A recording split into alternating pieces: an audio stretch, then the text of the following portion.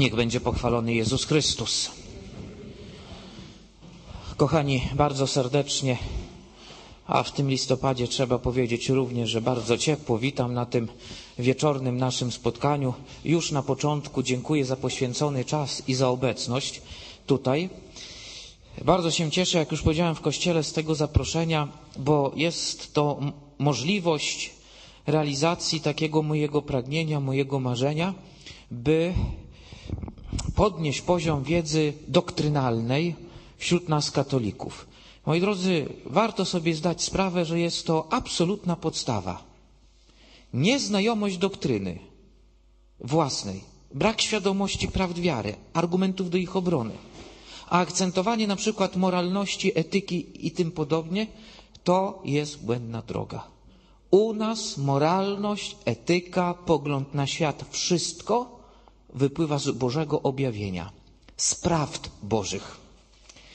I o ile to sposób najczęściej też taki trochę ogólny o tych moralnościach się mówi, to w kontekście jakichś dziwnych tolerancji, jakichś takich rozmydlonych, mało sprecyzowanych rzeczy, o tyle doktryna, dlaczego w to i w to mam wierzyć i dlaczego to jest tak ważne, żebym wierzył w Trójcę Świętą, a nie w to, żebym wierzył w to, a nie w to, moi drodzy, jest rozmydlona. Więc dla mnie temat Świadków Jehowy, z którymi od ponad 20 lat się spotykam, jest tylko pretekstem, by pokazać z jednej strony pewne obszary zaniedbane czy puste w naszym życiu, które bardzo twórczo my, katolicy, możemy wykorzystać.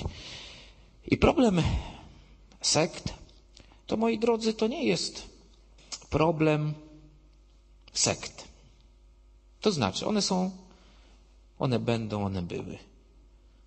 Problem sekt to jest nasz problem katolików. Sekty są tym silniejsze, tym więcej mają owoców w wyciąganiu ludzi, w pozyskiwaniu nowych członków. Im bardziej my jesteśmy słabi, mówiąc tak enigmatycznie, a mówiąc dosłownie, im większa ignorancja religijna jest wśród nas. I podam bardzo prosty przykład. Spotykam się, zresztą ten eksperyment przeprowadzałem w wielu miejscach Polski. Spotykam się z jakąś grupą katolików, nietuzinkowych, po iluś latach formacji w różnych grupach, stowarzyszeniach i tym podobnie. I stawiam kilka podstawowych pytań. Takich elementarnych, które świadek Jehowy stawia, na przykład co do Trójcy Świętej. Państwo w Trójcę Świętą wierzycie, tak? Ja tak troszkę przewrotnie zagram, żeby Państwu podnieść poziom adrenaliny. To będzie miało ten dobry wymiar, że przez 2 doby już kawy nie będziecie musieli pić, a też nie będziecie mogli zasnąć. Więc wyobraźcie sobie, że jestem świadkiem Jehowy. Spotykamy się gdzieś tutaj w uroczym wieczorze magdalenkowym. Państwo jesteście katolikami, wierzycie w Trójcę, czyli że Ojciec, Syn i Duch Święty są sobie równi, tak? Drodzy Państwo, ja też byłem katolikiem, też to wierzyłem, ale jak można wierzyć na przykład, że Jezus jest równy swemu Ojcu, kiedy to sam Jezus w Ewangelii Jana, w katolickim tłumaczeniu Biblii Tysiąclecia, Ewangelia Jana 14, rozdział 28, werset mówi: Ojciec większy jest ode mnie. A wy wierzycie, wam się mówi, że są równi. Dalej. Dzisiaj podobno, żeście też chyba słyszeli w Ewangelii słowa Jezusa, Marka 13:32. O dniu owym i godzinie nikt nie wie, ani aniołowie, ani Syn, tylko Ojciec, który jest w niebie, więc Jezus nie jest wszechwiedzący. Więc jak można go stawiać na równi z Jehową Bogiem? Drodzy Państwo, narodzi się w moim sercu podstawowe pytanie. Jakiś argument biblijny, czy mają katolicy za bóstwem Chrystusa, za Trójcą Świętą, choć pół zdania z Pisma Świętego. Kochani, teraz wy. Ojciec nas stworzył, zbawił Syn, a Duch umacnia wierę. Proszę Pana, ja nie pytam o to, co kto robi, tylko pytam, czy Biblia mówi, czy ten Syn, który nas zbawił, my świadkowie się zgadzamy. Jezus jest Królem, Zbawicielem, wspaniałym nauczycielem, jest Synem Bożym. Ale czy ten Jezus, który zbawił, Syn Boży i tak dalej, jest równy Jehowie Bogu? Ja o to pytam, proszę mi to na podstawie Biblii pokazać, a nie wymieniać, że chodził, że nauczał, że jest. My się z tym zgadzamy. A co mówi credo? Proszę Pana, mnie credo nie interesuje, mnie Pismo Święte interesuje. Kościół sobie w ciągu wieków podokładał tyle rzeczy, że w credo to wszystko Pan sobie znajdzie, ale czy to credo jest zgodne z Biblią? Ale Biblia, gdzie to Biblia? Wiem, że pani w tak wierzy, tylko gdzie to Biblia potwierdza?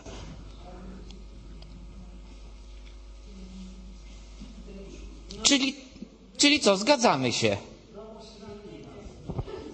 Nie, spokojnie. Z księdzem proboszczem to ja się będę widział, mam nadzieję, jeszcze nie raz, nie dwa. Mi, kochani, na was zależy, bo z wami to nie wiem, czy się już spotkam. O, proszę pani, klasyczny cytat Jana 10:30. Oczywiście Jezus jest jedno ze swoim Ojcem, ale w 17 rozdziale tego samego Ewangeliana jest powiedziane, o jaką jedność tam chodzi. O jaką jedność? Spraw, Ojcze, aby byli jedno, tak jak my jedno jesteśmy. Ja w Tobie, a Ty we mnie. Aby i oni byli jedno. Czyli co, apostołowie się w dwójce mieli łączyć, czy w jakiejś trójce? Czy mieli być jedno w tym sensie, że jednomyślni? Mieli unikać podziałów, rozłamów, kłótni? W tym sensie Jezus jest jedno ze swoim Ojcem, że doskonale pełni Jego wolę. Jest Mu podporządkowany, a nie, że się zlewa w jakąś jedną boską osobę.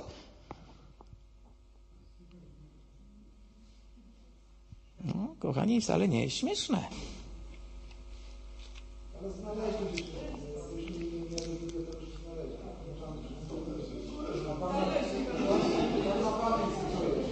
No to proszę bardzo, korzystać. Jesteśmy w tej komfortowej sytuacji, że jest tu Pismo Święte. Pani, co katolicy śpiewają, przy czym plumkają, mnie nie interesuje. Mnie interesuje, czy Pismo Święte to potwierdza. Jest osoba, która jawi w bóstwie jedna. Proszę pani, to są pieśni katolickie. Ja pytam, czy Biblia potwierdza te pieśni katolickie. Przeprowadzane jest przez, żeby teologicznie było sprawdzone, jeśli nie jakieś tam coś. No to proszę mi pokazać argument z Pisma Świętego, że to było sprawdzone. No teraz nie ma czasu na to. Też prawda, tym bardziej, że jeszcze pod Czechy dzisiaj muszę dotrzeć. Kochani, ten pierwszy punkt mojej konferencji jest po to, by pokazać, w czym jest problem sekt. Nie mówić, bo jak ja mówię, to do nikogo to nie dociera. Teraz mieliście taką małą próbkę, małe warsztaty. Tu jest problem sekt. Doktryna. Proszę sprawdzać. Nic nie wierzyć na słowo, weryfikować. Niektórzy do dziś mają wątpliwości, słysząc moją gadkę. Kochani, dogmatyka i apologetyka. Dogmatyka prawdy wiary, apologetyka obrona prawdy wiary. Jeżeli się za to nie weźmiemy, to będziemy może i dobrymi, grzecznie uczesanymi i tak dalej.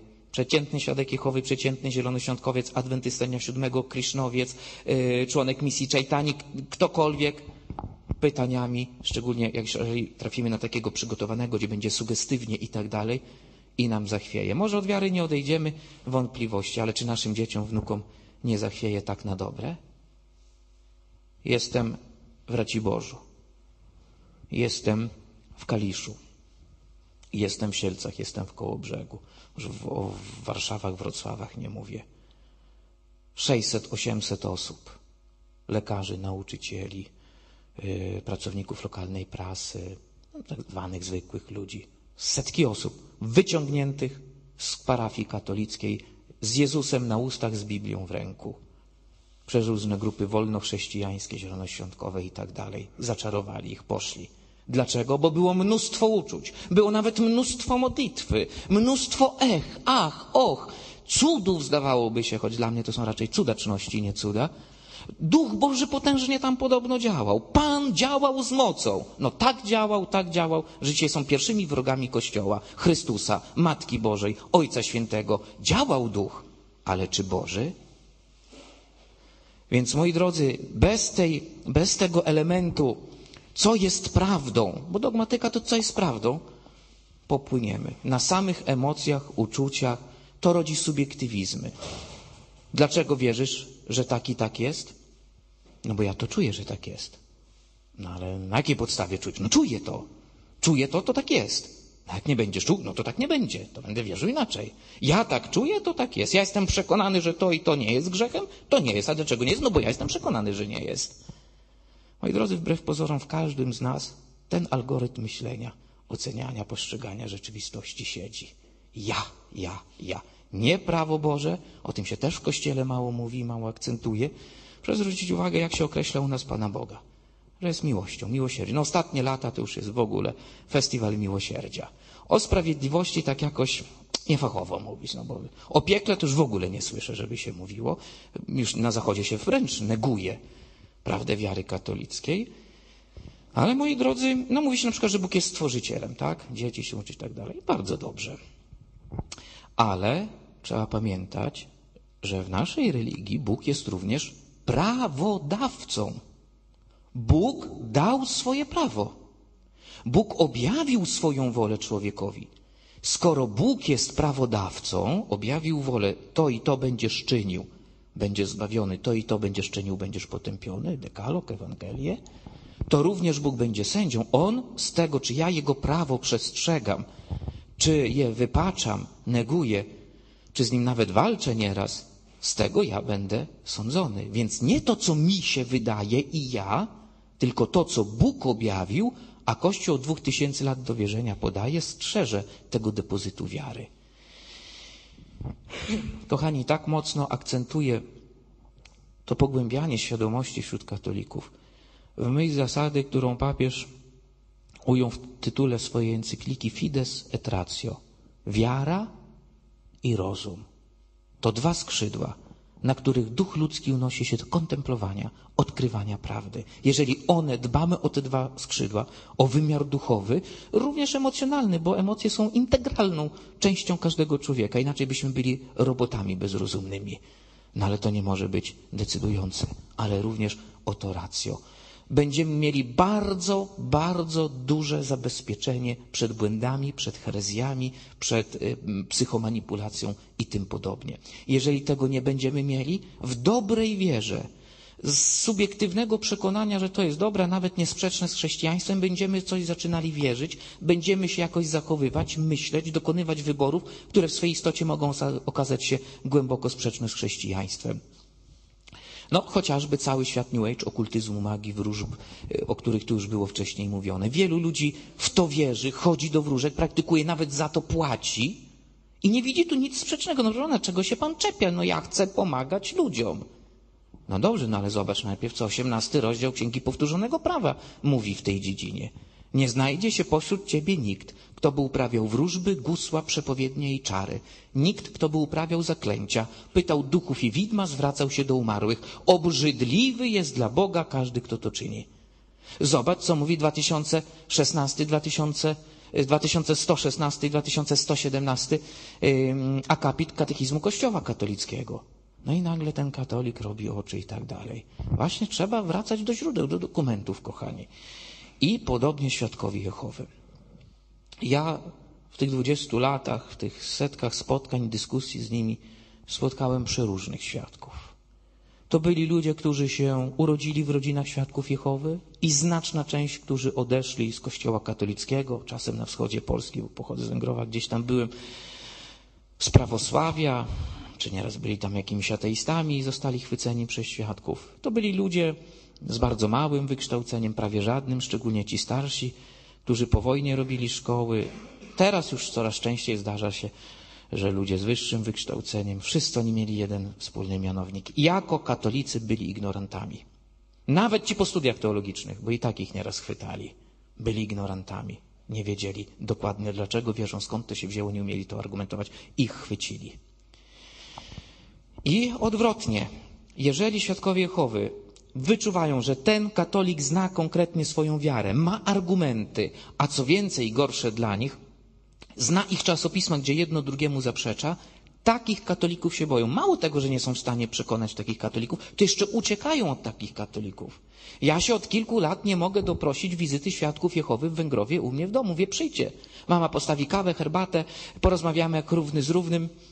Nie chcą przyjść. Dlaczego? No bo wcześniej było kilka rozmów, dyskusji. Ja mówię, jestem gotów nawet w Domu Kultury publicznie dyskusja. Ustalamy zasady. 2 osoby od świadków Jehowy, 2 osoby od katolików, ustalamy temat i niech ludzie przychodzą. Katolicy, niewierzący, świadkowie Jehowy od was ze zboru, niech się raz na wieki okaże, gdzie jest prawda, kto się boi, kto się nie boi. Nie chcą podjąć takich rzeczy. Przecież żeśmy z kolegami w Nadarzynie grasowali i oprowadzali nas i dyskusja. My kawy na ławę. Mnie plotki o świadkach Jehowy nie interesują. Żadne oczernianie, żadne sprawy rozporkowe to mnie nie interesuje. Pan Bóg ich będzie sądził. Mnie interesuje jedna rzecz.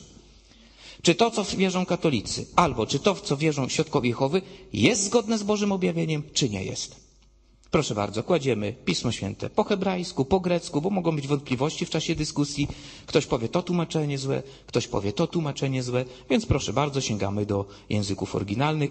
Wtedy mam prośbę do świadków, żeby przynajmniej jeden z tych dwóch znał przynajmniej litery greckie, żeby móc przeczytać. I dyskutujemy rzeczowo, bo nam nie chodzi zagiąć jeden drugiego. Nam chodzi o prawdę, stwierdzenie, gdzie jest prawda. Nie chcą podjąć takich dyskusji. Dlatego mam takie marzenie, które oczywiście się nigdy nie spełni. No, nie wszystkie marzenia muszą się spełnić, ale mam takie marzenie, żeby 1% katolików w tych największych parafiach, no miejskich powiedzmy, czy tych większych, to byli katolicy, którzy są bardzo dobrze dogmatycznie przygotowani i apologetycznie do obrony wiary. No, czyli jak parafia ma 100 osób, 1% to jest jeden człowiek, parafia ma 1000 osób, to 10 osób, jak ma 10 000, to żeby tam 100 katolików było takich. I to jest, kochani, idealizm, nie realizm. To się nigdy nie spełni. Przynajmniej za mego życia już chyba. A szkoda. Ja prowadzę takie warsztaty dogmatyczno-apologetyczne w Niepokalonowie 2 razy do roku. Stowarzyszenie FATA to organizuje. Zainteresowanie jest mikroskopijne. Pismo Święte, zarzuty, odpowiedzi, wypisywanie, patrzenie, badanie, Panie kochany, jakbym zrobił tu, tego, tamtego, tu fikołek, tu tego, tu światła, tu ładny nastrojek, gitareczka, pyk, pyk. Setki, tysiące by były. Dziesiątki tysięcy książeczek moich by szło. Nie wiedziałbym, którą ścianę pieniędzmi tapetować. Moi drodzy, tylko że to nie o to w życiu chodzi. Nie o to chodzi. I są ludzie, którzy chcą w to brać udział, ale już jest późno, u niektórych za późno. Ktoś z bliskich odszedł, żona, mąż, babcie 70-80 kilkoletnie też są chwytane. Panie Andrzeju, niech Pan przyjedzie, niech Pan pomoże, niech to, co mamy robić. Lepiej zawsze jest zapobiegać niż leczyć. Potem dotarcie już jest bardzo, bardzo trudne. Choć czasem dawałem ten przykład nam przy świętej łaska Boża trafia. Moi drodzy, kilka konkretów. Jakieś 3 czy 4 lata temu jestem w Radomiu przy katedrze, duży, ładny park. Ksiądz proboszcz poprosił o takie świadectwa, bo tam świadkowie w tym parku katolików zaczepiali, żeby przyjechać już dzień wcześniej, w sobotę na wieczór, przejść się po tym parku, zobaczyć, podyskutować i tak dalej. No więc z kolegą żeśmy pojechali, idziemy, ładna pogoda wypadła. Już na początku parku, tam na 3. czy 4. ławeczce 2 panie siedzą, strażnice, przebudźcie się rozłożone. No to buzia mi się uśmiechnęła, bo nie muszę już chodzić i grasować po całym parku, szukać. Tym bardziej, że go nie znam, od razu z brzegu jest. Podchodzę, dzień dobry, Andrzej Wronka z Węgrowa się kłania. Mówi, o, witamy was bracia, to wy też głosicie. No, nie mogę oszukiwać, no przecież głoszę. Mówię, też głosimy, tak, właśnie głosimy. No właśnie, z Węgrowa jesteśmy i tak dalej. Ale mówię, słuchajcie, wiecie, no mam takie wątpliwości. Dużo czytałem strażnic, to też jest prawda. Nabrałem takich szczegółach wątpliwości. A na przykład taka kwestia. O, widzę, ma tu pani taką brązową książeczkę pod tytułem Wiedza, która prowadzi do życia wiecznego. Nieduża brązowa książeczka. Czy mogłaby pani otworzyć tę książeczkę na stronie 67? Tam na całej stronie jest takie zdjęcie Jezusa. Taki ładny Jezusek hollywoodzki, uczesany, przedziałek, broda, taka fajna, delikatny zarost na klacie. Od pasa w górę pokazany, jak przybity jest do pala. Ręce nad głową, w nadgarstku 1 gwóźdź do pala. Ja mówię, proszę pani, widzi pani, no, tak mi taka zadra siedzi, nie mogę tego zrozumieć. Dobrze, że na was trafiłem, to pewnie mi wyjaśnicie.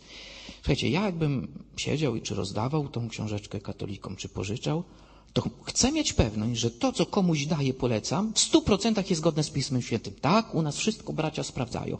Ja mówię, no właśnie ten rysunek jest sprzeczny z opisem biblijnym. Jak to sprzeczny? Ja mówię, proszę pani, ile pani gwoździ tu widzi? Iloma gwoździami są przybite ręce Chrystusa? No, panie patrzą, 1. Pokazuje koledze, Sławek, a ty ile widzisz tu gwoździ? 1. Ja biorę, mówię, słuchajcie, no ja też widzę 1. No ale to w czym problem? Ja mówię, no drogie panie, no w tym problem, że to jest sprzeczne z Ewangelią Jana, 20 rozdział, 25 werset. Co Tomasz powiedział? Otwieramy Pismo Święte, czytamy. Jeżeli na rękach jego nie zobaczę śladu gwoździ. Ja mówię, stop. Gwoździa czy gwoździ? biorą drugi przekład, też gwoździ, biorą ten swój przekład, a ja już wcześniej sprawdziłem i akurat tutaj dobrze przetłumaczyli, liczba mnoga, tam jest gwoździ. Ja mówię, wie pani, no to jest taki szczegół, no najważniejsze, że Chrystus oczywiście nas odkupił, to jest najważniejsze, ale no jednak albo jest prawdą, że był przybity do 2 belek, albo jest prawdą, że był przybity do 1 pnia, do 1 słupa czy pala. No tak, wie pan. Ach, tak, oczywiście, widzi pan, bo 1 gwoździem, jak się tak ręce przybije, to można zrobić 2 ślady. Mówię, proszę pani, no można i 4 zrobić, jak się jeszcze 2 nogi przybije, a gwóźdź odpowiednio długi. Ale co to ma do rzeczy? Ja nie o to pytam. Ja nie pytam, ile było śladów, tylko ile było gwoździ. Czytajmy drugi raz opis biblijny. Jeżeli na rękach jego nie zobaczę śladu gwoździ. A, proszę pana, faktycznie, wie pan, a skąd pan wie, że przecież jak ten rysunek rysowano, to mogli najpierw 1 rękę narysować i tam gwóźdź, i potem drugą narysowali, to przykryło i tylko widzimy ten 1 gwóźdź. No to przyznam się, że już nawet ta druga pani ze strony Świadków Jehowy tak na tą koleżankę spojrzała, chyba nie solidaryzując się z tym poziomem argumentacji. No, każdy orze jak może, tylko kret od siebie, każdy do siebie. Moi drodzy, w Ostrowie Wielkopolskim ktoś powiedział, proszę pana, pan to chyba synem aptekarza, takich szczególików pan się czepiał, czy tam gwóźdź czy gwoździe, już dajmy spokój i tak dalej. Ja mówię, wie pan, godzina składa się z minut, minuta z sekund, zafałszujmy poszczególne, cały obraz, dalej Ewangelia. Jesteś wierny w małej rzeczy, nad wieloma cię postawię. Jeżeli ja kogoś pytam raz, drugi, trzeci, potem sprawdzam, poszedłem tą drogą, zostałem w maliny wpuszczony, błędna droga, no to jak już 3. i 4. raz pytam tego człowieka, to już mu podwójnie wtedy nie wierzę, chcę sprawdzić, zweryfikować. Panie obiecały, że podałem swój adres do Węgrowa, podałem mail, komórki, że braci zapytają, dadzą odpowiedź. Ja mówię, drogie panie, tylko pierwsza część waszego zapewnienia jest prawdziwa. Wy to zapiszecie, wy sobie rzeczywiście zapisały, ale odpowiedzi od was nie dostanę, bo już od wielu lat tak świadkowie mnie zbywają. Rzeczywiście 3 czy 4 lata mija, żadnej odpowiedzi nie ma. Oczywiście ja szanuję wolną wolę człowieka, nie mam prawa z butami w czyjeś sumienie, ja mogę proponować, zachęcać. Jak ktoś nie chce, to jest jego sprawa, ale zawsze kończę świadkom mówiąc, słuchajcie, możemy się nie spotkać już, nie chcecie, proszę bardzo, tylko jedna rzecz. Od dziś nikt z was nie ma prawa mówić tu za życia ani po śmierci na sądzie Bożym. Panie Boże, jaka szkara. No przecież myśmy nie wiedzieli. No świadkowie przyszli, nam wytłumaczyli. Myśleliśmy, że to jest prawda. Nikt z Kościoła katolickiego nam nie wytłumaczył. Nie było argumentów, no to poszliśmy w dobrej wierze tam. Jestem z Kościoła katolickiego. Każdy temat, wybierzcie sobie dowolny temat, czy o Maryi, czy o obrazach, czy o Trójcy. Nie ma problemu, wytłumaczę. Skoro nie chcecie, wy bierzecie przed Panem Bogiem odpowiedzialność od dzisiaj na siebie. I kochani, w wielu miejscach jest cisza przy drzwiach wtedy. A sumienie miam, miam, chrum, chrum, miam, miam, chrum, gryzie. Ja sobie wyjeżdżam, śpię i tak dalej, a sumienie ich tam gryzie. A ja się zaocznie modlę w ich intencji, żeby jakiś przełom tam w środku nastąpił, żeby odważyli się myśleć, sięgnąć do różnych źródeł, patrzeć. Mam taką nadzieję, że przynajmniej część z nich jakoś, może w momencie śmierci, może wspomni sobie, że ktoś mówił i mówi, jednak Panie Jezu, to była prawda w Kościele katolickim. Może przez duży czyściec, ale jednak będzie zbawiony, wieczność będzie uratowana. Bo podkreślam, nie chodzi tu dokuczyć, tylko chodzi pozyskać tego człowieka dla Chrystusa, dla prawdy. Inny przykład. Jedna z rodzin mnie zaprasza. No, 2 dzieci odeszło do świadków, świadkowie przyszli. Mówię, słuchajcie, chodźcie, pomodlimy się na początek. Proponuję prosić Chrystusa o błogosławieństwo. Ewangelia Jana 15, rozdział 5, werset. Chrystus mówi, beze mnie nic uczynić nie możecie. Świadkowie nie chcieli, więc myśmy się sami pomodlili, a potem pytam ich, słuchajcie, dlaczego do Pana Jezusa nie chcecie się modlić? Odpowiada mi najstarszy z grona świadków, mówi, proszę Pana, nie modlimy się do Jezusa, ponieważ nigdzie w Biblii nie ma, żeby ktoś z pierwszych chrześcijan bezpośrednio do Chrystusa się modlił. Mówię, no wie pan, jest pan w błędzie, albo pan słabo zna Pismo Święte. Jak to ja słabo znam Pismo Święte? Proszę pana, ja kilkanaście razy całą Biblię czytałem i tak dalej. Mówię, niech pan otworzy Dzieje Apostolskie, 7 rozdział, 59, 60 werset.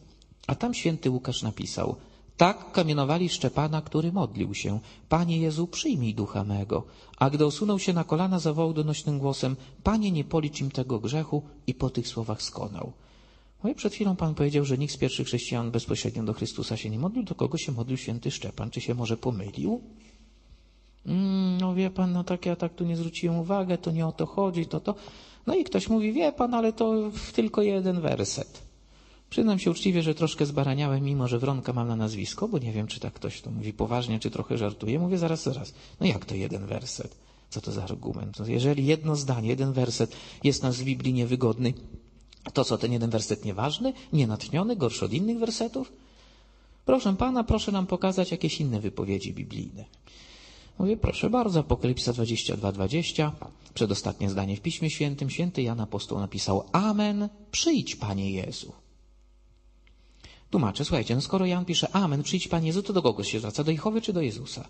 Pytanie wydawało mi się rozpaczliwie proste.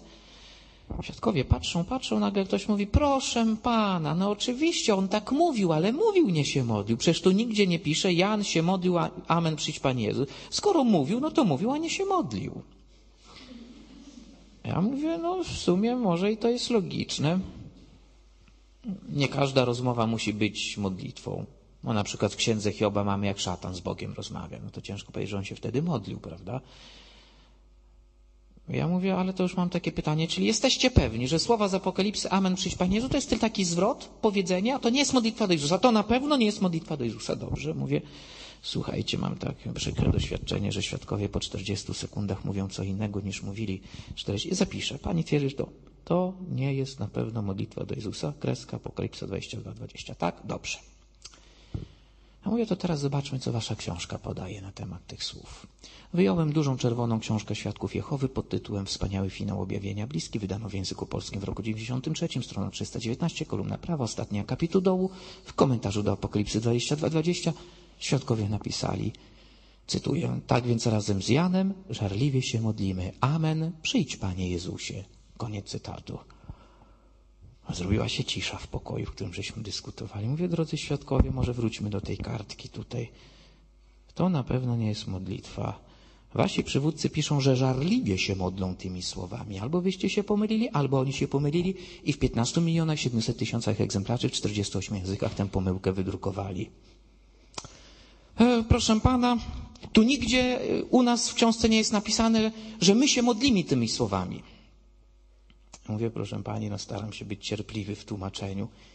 Jeżeli ktoś napisał: tak więc razem z Janem żarliwie się modlimy, dwukropek i tłustym drokiem, Amen, przyjdź Panie Jezu. To oczywiście nie jest w prostej książce powiedziane: my modlimy się do Jezusa, Amen, przyjdź Panie Jezu. No ale to jest jednoznaczne. Proszę Pana, to nie jest modlitwa do Jezusa.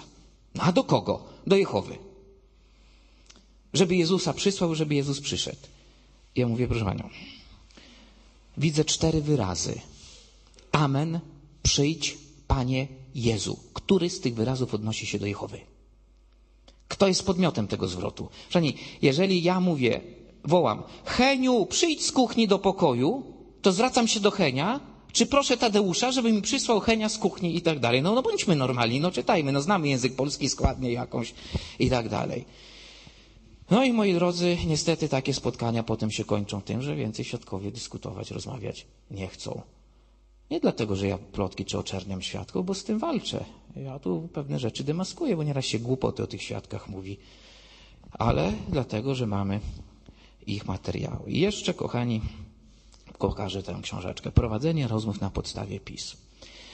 Jest to wewnętrzna książka Świadków Jehowy, taki podręcznik szkoleniowy, pomocnik ich w głoszeniu. Tego raczej nie dają, nie pożyczają, nie sprzedają. To jest ich dla głosicieli. Jest tu kilkaset gotowych wariantów. Co mówić, co odpowiadać, na taki zarzut, w takiej sytuacji jak reagować. Kilka z tych kilkuset zarzutów przeczytam Państwu, żeby Państwo mieli obraz, pewną próbkę socjotechniki, którą świadkowie stosują, po prostu, żeby być skutecznym w przekazywaniu swoich treści. Wyobraźmy sobie, jest uroczy wieczór, siedzimy w swoim pokoju, gdzie w kominku wesoło igra płomień, w telewizorku wesoło igra M jak Miłość, B jak Browuś, w zależności kto jakie seriale lubi. No i nagle pukanie do drzwi.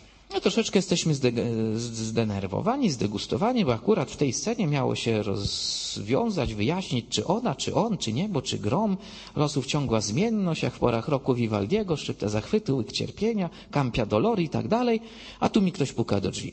Otwieramy, dwie osoby elegancko ubrane, z których jedna czarująco, miło, sympatyczno, delikatno, wrażliwym głosem rozpoczyna na przykład wariant pierwszy ze strony 9 niniejszego opracowania.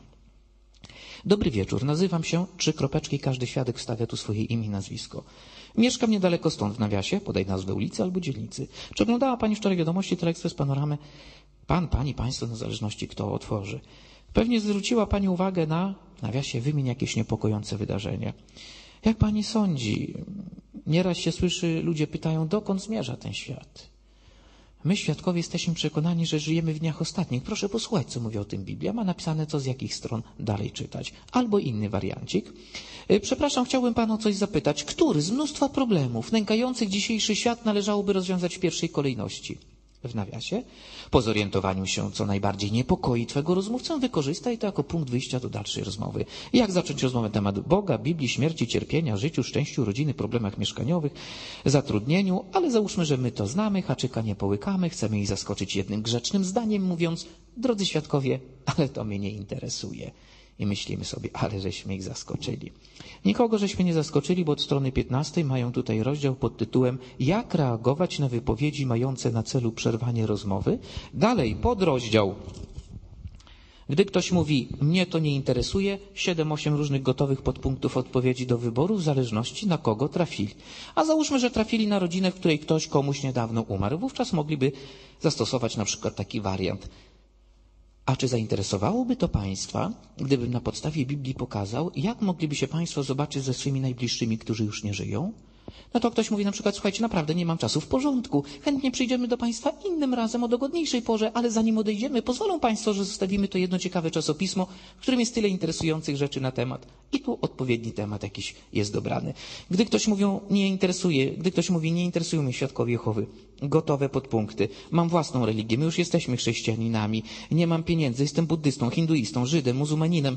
Na 450 stronach tej niepozornej książeczki są na to przygotowani. Mało tego, przychodzą specjalne szkoleniowe spotkania w każdym tygodniu. Na spotkaniu świadków wychodzą w pewnym momencie 2 osoby, jedna gra świadka Jehowy, druga gra na przykład katolika, prowadzą dyskusję na jakiś temat. Reszta świadków siedzi tak jak Państwo tu siedzicie, uczy się, przysłuchuje. Oni są dobrze przygotowani, przynajmniej jedno z nich, jak zacząć rozmowę, jeżeli dziecko otworzy drzwi, a jak jeżeli kobieta z praniem w ręku, która nie ma czasu. Jak się ubrać, jak się uśmiechnąć, jakiego miesiąca, jakie czasopisma roznosić, jak siadać za stołem, by wywrzeć jak najlepszą psychologiczne wrażenie, więc lepiej nie siadać naprzeciwko. Jest to postawa przeciwników, konfrontacji. Lepsze wrażenie zrobisz, jak usiądziesz przy sąsiedniej krawędzi stołu, albo obok, jeżeli już kogoś bliżej znasz. Jest to postawa życzliwego tłumaczenia, wyjaśniania i tym podobnie. Nam się oczywiście wszystko wydaje, że to przypadki, nie zwracamy uwagi na to, nie zwraca uwagi na to nasza świadomość, ale zwraca na to uwagę nasza podświadomość. Więc moi drodzy, dlatego nie polecam, żebyście z nimi dyskutowali, spotykali się, nie dlatego, że Kościół się boi, nie dlatego, że Kościół nie ma odpowiedzi na zarzuty świadków. Znajdziecie je na mojej stronie. Jest przekierowanie do bardzo dobrej, bardzo rzeczowej, mnóstwo materiału źródłowego strony www.piotrandryszczak.pl. We wstępie mojej tej książeczki o świadkach tam jest ona podana. I te argumenty są. Jest książka Włodka Bednarskiego, ponad 50 tematów zarzutów świadków Jehowy, protestantów, pokazane punkt po punkcie, ustosunkowanie się do nich. Ale nie polecam dlatego, że my nie jesteśmy też również socjotechnicznie przygotowani. A jeżeli ja nie bardzo umiem pływać, a próbuję ratować topiącego się, to może być tak, że nie ja w swoją stronę, ale on w swoją stronę mnie pociągnie. Mogą być 2 ofiary. Tego najpierw trzeba się przygotować, przejść dobrą, porządną formację. Kochani, nie polecam też oczywiście żadnych jakichś prostackich wulgaryzmów czy jakichś epitetów. Każdego człowieka mamy, mówiąc językiem religijnym, świętym obowiązek, mówiąc językiem podwórkowym, psi obowiązek, kochać nawet nieprzyjaciół. Nie mylić, kochać nieprzyjaciół, kochać poglądy nieprzyjaciół, kochać ich decyzje. To są 2 różne rzeczy. Każdego człowieka mam kochać, ale to nie znaczy, że nie mogę z nim polemizować, z tym, co robi, z tym, co myśli i tym podobnie. Natomiast co robić? Gdy przyjdą, zaproście ich do modlitwy. to trzeba powiedzieć tak, słuchajcie, mam tylko minutkę czasu. Szkoda, żebyśmy się kłócili, wy mi ten werset, ja wam ten. Chodźcie, uklękniemy, razem na głos odmówimy Ojcze nasz. Moi drodzy, odwracają się napięcie, wychodzą, ale mówię, zaprosić ich do modlitwy, ale nie rozmawiać o modlitwie, bo oni tutaj są przygotowani, co mówić, gdy katolik mówi, proszę się ze mną najpierw pomodlić, o tak, modlitwa jest bardzo ważna, bardzo się cieszymy, to. Proszę pana, mi już zostało około 27 sekund z tej minuty, albo klękamy, modlimy się, albo, to my się może pomodlimy własnymi słowami, państwo, nie wy własnymi, nie jako biblijną modlitwą, Ojcze nasz, tak jak Chrystus, ale to jest wzór, proszę pana, przykro, już 60 sekund minęło, obiecuję w waszej intencji modlitwę. Tylko wtedy trzeba się pomodlić, żeby nie być oszukańcem. Druga rzecz. Można im dać jakąś katolicką ulotkę, publikację, polecić jakąś stronę internetową, jakiś blog, który te tematy porusza. Ode mnie tych książeczek nie bardzo chcą wziąć, od was, moi drodzy, może wezmą. Może jakieś jedno zdanie, może jakieś jedno świadectwo, może jakiś jeden cytat, może jakieś zestawienie, może jakieś ujęcie problemu. Coś płynie, zaczną grzebać dalej, zaczną drążyć. Może po roku, może po 10 latach zaowocuje to nawróceniem, powrotem do Chrystusa, powrotem na tą drogę prawdy. Jest jeszcze trzeci sposób, ewangelizacyjny.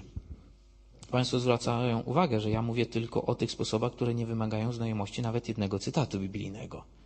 Oczywiście mogę tu mówić idealizmy, proszę bardzo, katolicy, rozkładamy Pismo Święte i nawracamy ich. To jest idealne, ale nierealne. Natomiast trzeba roztropnie do rzeczy podejść. Ewangelizacyjna metoda. W parku, na dworcu, na chodniku, gdzieś tam nas zatrzymają. Przepraszam, państwo są świadkami Jehowy, tak? Tak, jesteśmy. To cieszę się. Słuchajcie, że Pan Bóg pozwolił nam się dzisiaj spotkać. Jedno takie szybkie pytanie, bo troszkę się spieszę. Czy wiecie, że Jezus Chrystus cały czas na was czeka w swoim jednym, jedynym kościele? Nie w żadnej ludzkiej organizacji, tylko w swoim kościele. Nie używać słowa sekty, bo to buduje mury. To jest negatywne. Nam nie chodzi, żeby wszczynać wojny, tylko żeby dać do myślenia. Wyraz organizacja z kolei ma bardziej pozytywne zabarwienie w umysłach świadków Jehowy. Nie w żadnej ludzkiej organizacji, tylko w swoim kościele i nie czekać na odpowiedź. Pytanie retoryczne, życzyć miłego dnia i odejść. Pani to nieraz robi piorunujące wrażenie.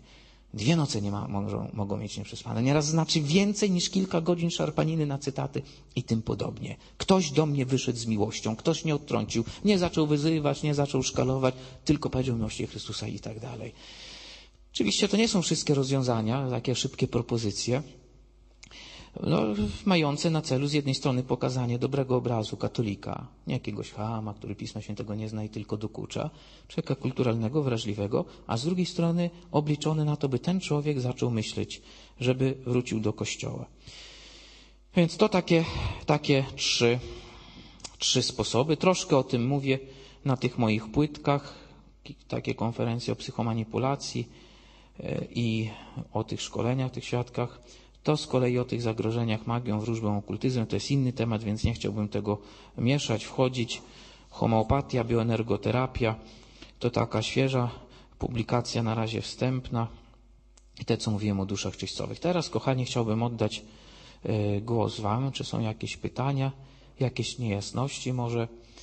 Potem jeszcze tu przy stoliku będę do dyspozycji, gdyby ktoś bardziej indywidualnie chciał zapytać. Wiele materiałów w formie wideo, MP3, w formie tekstowej na te tematy i na wiele innych tematów Państwo znajdziecie na mojej stronie internetowej. Na każdej z tych książeczek na końcu, na dole jest podany adres www.andrzejwronka.com. To bardzo ciężko zapamiętać, dlatego zarejestrowałem drugi adres, który z kolei jest bardzo ciężko zapomnieć. Dla niektórych już to jest niemożliwe i do śmierci go pamiętają. Choć potem to jak wirus jest, ale już nie są w stanie zapomnieć. www.jestempiękny.pl. Bez polskich znaków pisane. Ta sama strona się wyświetli. Zdania są podzielone, czy adres komponuje z oryginałem, czy nie. Oczywiście ja bym mógł jeszcze mówić i mówić. Państwo tak mile słuchacie. Przynajmniej robicie takie wrażenie. Ale to nie o to chodzi. Lepszy niedosyt jak przesyt, jak to mówią. Proszę bardzo. Wspomniał Pan o odpowiedniej informacji. Czy na Pańskiej stronie można znaleźć informację, jak powinna ona przebiegać, jeśli chodzi o przygotowanie właśnie dogmatyczne, apologetyczne, za mądre słowo dla mnie? Przepraszam, czy mogę do tego dodać? Właśnie chciałam się zapytać o te kursy EFATA w Niepokalanowie, jakieś terminy, czy powiedzmy osoby poniżej 18 roku życia mogą brać w nich udział? Kochani, tutaj stoję na zasadzie liberalizmu. W tych kursach każdy może brać udział. Kto chce, absolutnie wolny wstęp bez względu na wiek. A ktoś, kto chce twórczo tą wiedzę zagospodarować. 2 razy do roku są zjazdy, w październiku i w maju. Zawsze tak na początku października i w połowie maja.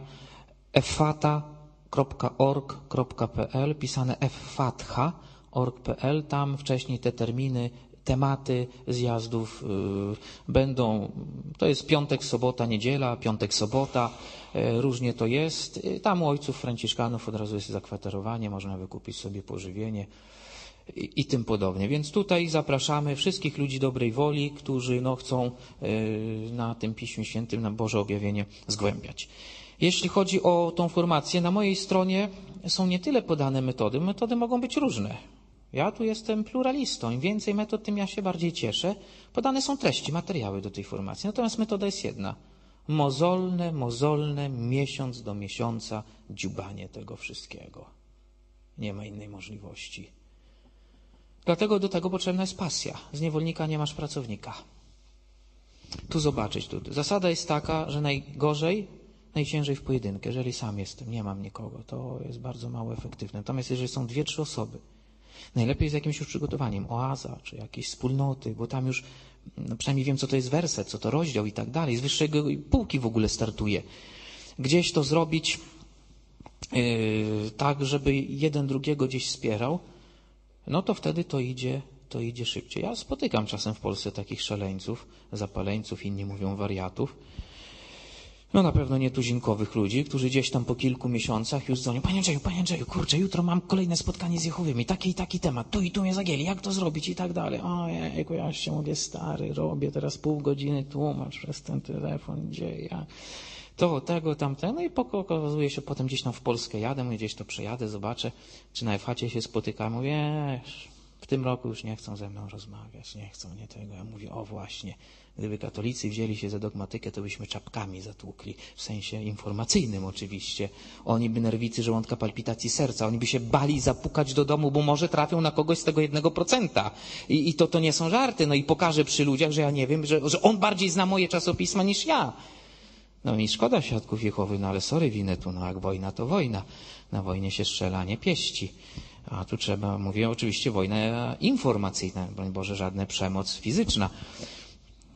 Argumenty. Wojowaniem jest życie człowieka. Przyobleczcie pełną zbroję Bożą. Tam jest też mowa o prawdzie. O prawdzie. Czy są jeszcze jakieś pytania? Proszę uprzejmie. Znam parę osób, które porzuciły katolicyzm na rzecz wstąpienia do sekty, twierdząc, że jest bardziej atrakcyjna. Na czym ta atrakcyjność polega? Ciężko mi odpowiedzieć, bo nie wiem o co chodzi. Zazwyczaj to są takie sloganowe rzeczy. Problem jest gdzie indziej, moi drodzy. Problem jest na tym, że my jesteśmy na atrakcyjność nastawieni. Nie naprawdę, tylko atrakcyjność. Folklor, uczucia, przeżycia. Mniej więcej. To może mieć różne aspekty. A ja nie. Mnie interesuje prawda. To znaczy, wychodzi jakiś mówca, Pierre Gardin, hipnotyzuje, dykcja, aparycja, przewadzik, tu komplemencik, tu tego, tu tam, hipnotyzuje ludzi, ależ pięknie mówi, ależ to. Może bzdury opowiadać.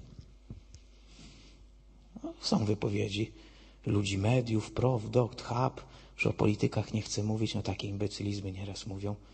Merytoryczne, historyczne, etyczne, że to ręce opadają. Może ktoś mi wyjść, mówić jakąś katechezę, jąkać się bez złotych spineczek, bez tego, bez tamtego, ale mówimy merytorycznie, prawdziwie, z argumentami, choć nie błyszczy. Więc my jesteśmy nastawieni na fatalną rzecz, na formę. Jak to się odbywa, jak to się dzieje, a nie co ktoś mi mówi. W sensie, czy mówi mi prawdę, czy nieprawdę. I dlatego powtarzam, ta atrakcyjność naprawdę może być większa. Mała wspólnota, każdemu się poda rękę, każdemu to, każdemu tamto, wam to, a jak twoje dzieci pomogą sobie nawzajem. pożyczą sobie coś i tym podobnie. Więc tak samo my w Kościele mówimy, że jednym z elementem jest to, byśmy dawali dobry przykład, byśmy widzieli drugiego człowieka, by angażować się w liturgię, w różne wspólnoty, które pomagają mi poznać swoją wiarę. Więc ta atrakcyjność wtedy wiary również naszej wspólnoty rośnie. Natomiast nie na tym trzeba bazować. Nie na tym trzeba bazować, bo mylimy dwie rzeczy. Jednym z argumentów świadków jest cytat z Kazania na Górze, urwany w połowie. Po owocach ich poznacie. Jakie owoce ma katolicyzm? Wyprawy krzyżowe, inkwizycja, mordowanie, papież popierał Hitlera. Tylko czekam, kiedy papież obozy koncentracyjne budował, zaraz będzie. To błogosławił w ogóle papież armię Hitlera, a seculum obscurum w historii Kościoła, Symonia, to, aśmo i tak dalej. To jest prawdziwa religia? Co Chrystus mówi? Po owocach ich poznacie. Ja mówię, no drodzy świadkowie, już nie chcę wchodzić w stereotypy, bo widzę, że o inkwizycji to macie takie pojęcie, o wyprawach krzyżowych, historyczne, merytoryczne, żadne pojęcie, no ale nad jednym muszę się zatrzymać, nad jednym kłamstwem historycznym, bo to, że mówię publicznie tu przy wszystkich ludziach, zostałem przez was publicznie oszukany. Proszę mi pokazać, który papież pobłogosławił armię Hitlera. Nie było w historii Kościoła takiego papieża. Jak to nie było? Znamy fakty. Nie było. Dopóki mi nie pokażecie publicznie, wszędzie, na spotkaniach z katolikami, na audycjach mówię, w tej miejscowości Świadkowie Jehowy mnie oszukali. Pokażecie mi ten fakt? A fakt historyczny musi mieć 3 rzeczy. Czas, miejsce i podmiot. Publicznie was przepraszam. No i do dziś nie pokazali. No oni mylą nuncjusza papieskiego z papieżem, który potem został papieżem, ale Pius XII nigdy armii Hitlera nie błogosławił. Zresztą wielu Żydów uratował dzięki swojej dobrej polityce. Pewną neutralność Watykan wtedy miał. No, ocenia się, że około 40 000 Żydów we Włoszech zostało uratowanych przez hitlerowcami. A dzisiaj plują na Piusa XII. Ale mówię, drodzy świadkowie, nie mogę przejść obojętnie nad tym, żeście urwali cytat biblijny. Bardzo piękny cytat. Po owocach ich poznacie. Pytam w myśl Biblii kogo? No, fałszywą religię. Nie, to nie ma mowy o żadnej religii, czy fałszywej, czy... No, wyznawców tej religii pierwsze słyszę. A moglibyście mi zacytować cały ten cytat, kontekst, by nam to się wyjaśniło? A wiecie w ogóle, gdzie on jest? Nie, no tam szukają, próbują, szkoda mi czasu, to już im pokazuję. Mówię, no to czytajmy. A tam jest ostrzeżenie Chrystusa Pana, rzeczywiście. Strzeżcie się fałszywych proroków, którzy przychodzą do was w odzieniu owczym, a wewnątrz są drapieżnymi wilkami. Poznacie ich po ich owocach. Czyli kogo? Tych fałszywych proroków, panie. Tu nie ma żadnej religii. Biblijna definicja fałszywego proroka. Kto to jest fałszywy prorok? Jeżeli prorok twierdzi, że mówi coś w imieniu Pana, a słowo jego jest bez skutku, nie będziesz się go obawiał. To fałszywy prorok. Zresztą takich nawet kamienowano w Starym Testamencie. Czyli jeżeli mówię, mam natchnienie od Boga, wizję, jakąś informację, że do końca XX wieku będzie koniec świata. Mija XX wiek, no metoda łacinników, katolików to jest weryfikacja naukowa. Na ile się da. Minął XX wiek, pyk, świat dalej istnieje. Wniosek, to byli fałszywi prorocy. Dlaczego? Bo ich słowo było bez skutku. No bardzo prosta metodologia. Mówię, drodzy świadkowie, no to piękny temat nam tu wynikł. Zobaczmy, która to organizacja już wielokrotnie przepowiadała bez skutku. Proszę mi pokazać bullę, encyklikę, papież coś przepowiedział, to się nie sprawdziło. Ja mówię oczywiście o sprawach wiary, bo ja nie mówię jakieś prognozy, nie mówię jakieś diagnozy, tylko w sprawach wiary. Już ich ten temat nie interesuje. Mylimy mentalnie dwie rzeczy. Skoro wiele katolików jest letnich, obojętnych, po łajdacku żyją i morderców, gwałcicieli, złodziei, no już powiedzmy, użyjmy cyfry, 99% katolików to w ogóle zaorać, zakopać, wapnem zasypać, żeby nie wyrosło. Wniosek? To znaczy, że Kościół katolicki nie głosi prawdy. Ten przeskok mentalny, on jest fatalny. To się ma nijak. Prawda jest niezależna od moralnego postępowania. Oczywiście moralne postępowanie powinno się dostosować do prawdy. Podam wam taki przykład. Co to jest prawda w ogóle? No klasyczna definicja prawdy, zgodność wypowiadanych sądów, myśli z rzeczywistością. A już mówię na gruncie klasycznym. Czyli jeżeli mówię, w tej sali obecnie są przynajmniej 3 krzesła i w rzeczywistości, jeżeli tak jest to zdanie prawdziwe. Proszę zwrócić uwagę, że to, czy to zdanie jest prawdziwe, czy ja mówię prawdę, czy nie, ma się nijak do tego, czy ja jestem świętym, pobożnym, czy jestem złodziejem, bandytą, gwałcicielem i łajdakiem. Prawda? Nie zależy od tego, kto to wypowiada, tylko czy to, co wypowiada, jest zgodne z rzeczywistością, czy nie jest zgodne z rzeczywistością. Jest Trójca Święta. Nie ma znaczenia, ile procent katolików jest dobrych, ile jest złych, tylko ma znaczenie, czy rzeczywiście Boże objawienie o tym mówi i tak rzeczywiście jest. Czy tak? Nie ma. I my dajemy się złapać właśnie na ten przeskok. I stąd ta niby atrakcyjność ich. Co z tego, że coś jest atrakcyjne, czy bardziej folklorystyczne, jak nie ma Bożej prawdy? Przynajmniej w wielu dziedzinach nie ma Bożej prawdy. To jest fatalne wtedy. Fides et ratio. Strach mnie pytać, bo jak się rozgadam, to ciężko wylądować.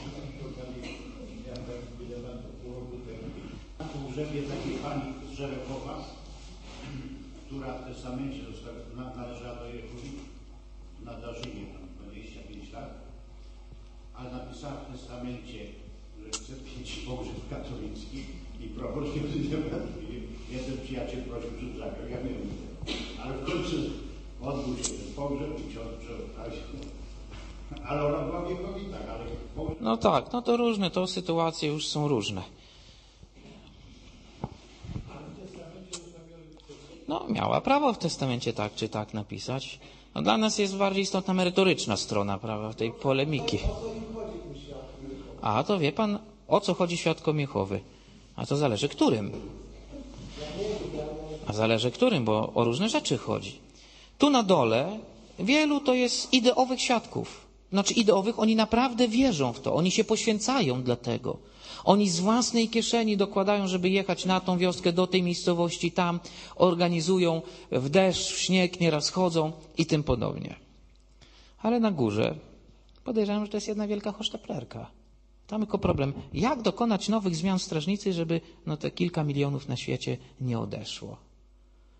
I mam bardzo poważne argumenty na to, że to nie są pomyłki, tylko świadome działanie tej elity świadków. Znaczy w maluczkim się mówi tak i tak i tak, a że w rzeczywistości tam jest co innego. Są pewne książki, opracowania mówiące o zależności świadków Jehowy od masonerii i od różnych grup. Nawet były procesy w Szwajcarii przed wojną, które świadkowie zresztą przegrali. Wówczas jeszcze badacze, Międzynarodowe Stowarzyszenie Badaczy Pisma Świętego. Ja generalnie już w te genezy nie wchodzę. Natomiast myślę, że tu trzeba o tych dwóch płaszczyznach. Część to są hosztaplerzy i się dorabiają na tym, ale to jest jeszcze mniej groźne, jeżeli chodzi o pieniądze, bo i takich u nas nie brakuje niestety. Ale są też, którzy ideologicznie w to nie wierzą. Tylko to robią.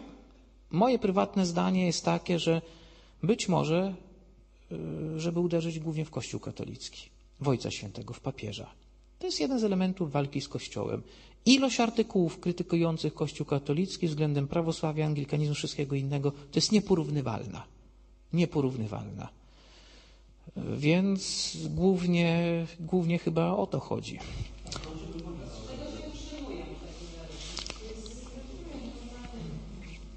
Moi drodzy, wiem, że płaszczyzna ekonomiczna jest zawsze najciekawsza, dla niektórych najważniejsza, ale ona dla mnie jest w ogóle nieważna. Mnie nie interesuje, z czego oni się utrzymują. Mnie interesuje, czy to, co głoszą, jest zgodne z prawdą, czy nie. Czy na tym zarabiają, czy nie, to jest ich prawo. Ja na prelekcjach też zarabiam, bo tu książki rozprowadzę, wyjście z państwa. Te złocisze. Ja jeszcze dokończę na to pytanie, z czego się utrzymują. Jest kilka sposobów. Przede wszystkim dobrowolne datki. W sali królestwa są dwie takie skarbony. Jedna na potrzeby zboru, druga na ogólną światową działalność świadków Jehowy. Mają też kongresy, gdzie tam wspierają. Mają specjalne formularze, gdzie mogą, na przykład jeżeli są bezdzietni czy coś, to swoją posiadłość, dom, aktywa, depozyty bankowe przekazać na rzecz organizacji. Przynajmniej w tych państwach, gdzie Organizacja Świadków Jehowy ma osobowość prawną. W Polsce ma. Została zalegalizowana w pierwszej połowie lat 80. w Sądzie Wojewódzkim w Warszawie jako spółka z ograniczoną odpowiedzialnością. Mam nawet numery akt rejestrowych tego. W 1989 roku przez ostatniego ministra do spraw wyznań została zalegalizowana jako związek religijny. Natomiast Świadkowie Jehowy w Stanach Zjednoczonych, gdzie jest ich główna siedziba, do dziś są zalegalizowane na prawach spółki handlowej. Spółki handlowej, podobnie w Niemczech. Oni są incorporation. We wszystkich strażnicach przy nazwie wydawcy Towarzystwa Strażnica jest skrót INC. W niemieckim wydaniu GmbH. To jest odpowiedni rodzaj tam prawa gospodarczego. Świadkowie powstali od Russella, to jest około, bo tam plus minus 1880 rok. On tam był trochę z adwentystami związany, potem założył swoje, potem tam się zmieniało, oni się potem po jego śmierci podzielili. Dziś już jest kilka, jeśli nie kilkanaście odłamów, które odwołują się do Russella. Najliczniejszym na świecie są Świadkowie Jehowy. Ja o tym już dużo nie mówię, bo tych informacji jest dużo w internecie, jest historia i tak dalej, to Państwo będziecie mogli doczytać, ale tych polemicznych. Proszę?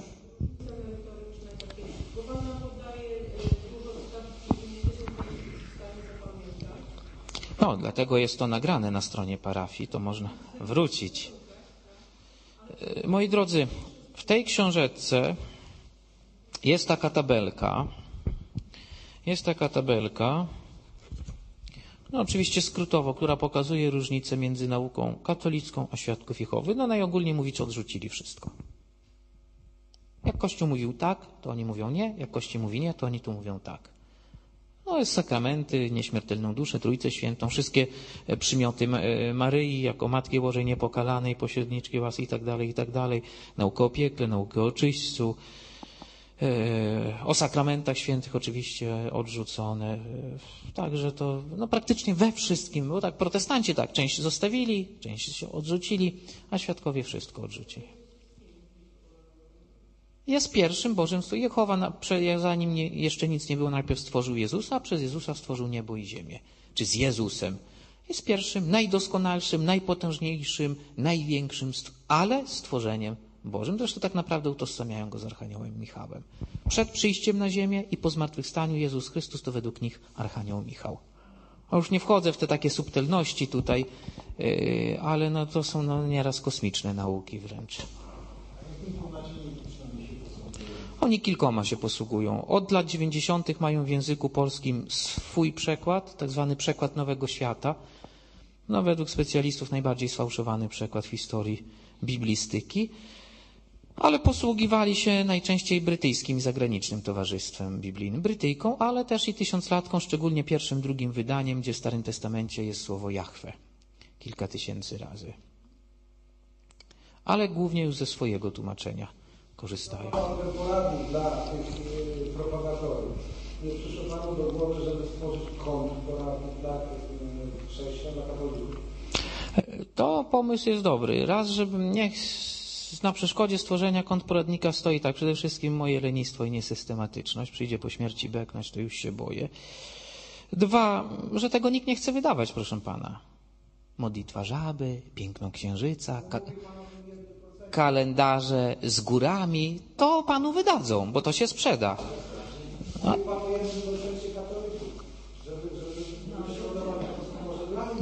Nie ma tego 1%, ja powiedziałem, że to jest nierealne moje marzenie. Drodzy Państwo, gdybym tu, nie chcę mi się już przeprowadzać eksperymentu, gdybym tu teraz ogłosił, słuchajcie, raz na miesiąc przyjeżdżam, 1 wieczór w tygodniu, 3-4 godziny, każdy przychodzi z Pismem Świętym. To po 3 tygodniach zostałoby 4-5 osób. A po pół roku, nie wiem, czy by ktoś został. No, ja was tu tak podpuszczam oczywiście. Druga rzecz, ja tego nie robię, bo to zostało zrobione. Taki odpowiednik, no nie tak rewelacyjnie wydany oczywiście, to pod względem edytorskim to jest majstersztyk tutaj, został stworzony przez Włodka Bednarskiego w obronie wiary. Pismo Święte, nauka Świadków Jehowy i innych wyznań niechrześcijańskich. To jest taka grubsza książka, tam jest 56 tematów, zarzutów, odpowiedzi i tak dalej. I autor całą tę książkę, uzupełniając od 10 ponad lat ją, udostępnił za darmo w internecie. Na mojej stronie jest przekierowanie do strony piotrandryszczak.pl. Całą książkę Państwo znajdziecie. Poszczególne tematy. Jezus, Archanioł Michał. Duch Święty, Bóstwo Chrystusa, Trójca Święta, Dziewictwo Matki Bożej. To jest w Wordzie zrobione, można czy w HTML-u, można to sobie przerzucić, wydrukować tylko. Oczywiście ja też uważam, że powinno być takie coś zrobione i dla tych, którzy by przynajmniej chcieli, żeby było 10 000 egzemplarzy na całą Polskę. Proszę bardzo, gotowy. Tylko żeby to nie stało na półce, tylko żeby z tego korzystać. W bardzo takiej mikroformie to jest to. Tu są też 2 artykuły polemiczne, 3 w zasadzie. Obrazy, czy to jest bałwochwalstwo, czy nie. Dlaczego papieża nazywamy Ojcem Świętym na podstawie Biblii i czy można transfuzję krwi, czy nie można, to co świadkowie często zarzucają. Zresztą ja tutaj też korzystałem z książki Włodzimierza Bednarskiego. To jest najlepsze na świecie apologetyczne, katolickie opracowanie względem zarzutu świadków Jehowy. Z Gdańska, zresztą on miał też cykl wykładów dla kleryków przed laty w Gdańsku. I jest to udostępnione, więc jak Państwo z tego skorzystacie, to przynajmniej w ramach praw autorskich zachęcam, żeby przynajmniej zdrowaśkę ewidenzję autora, bo to jest jego tytaniczna praca. Byłem u niego w domu kilka razy, to tysiące dzieł świadków Jehowy. W warsalce otwiera zamiast pościeli poukładane, w półkach, w szafkach i tak dalej. U niego nie ma lipy. Podobnie na stronie pana Piotra Andryszczaka. Wszystko materiał źródłowy, tylko źródła. Żadne opinie, żadne opracowania, źródła.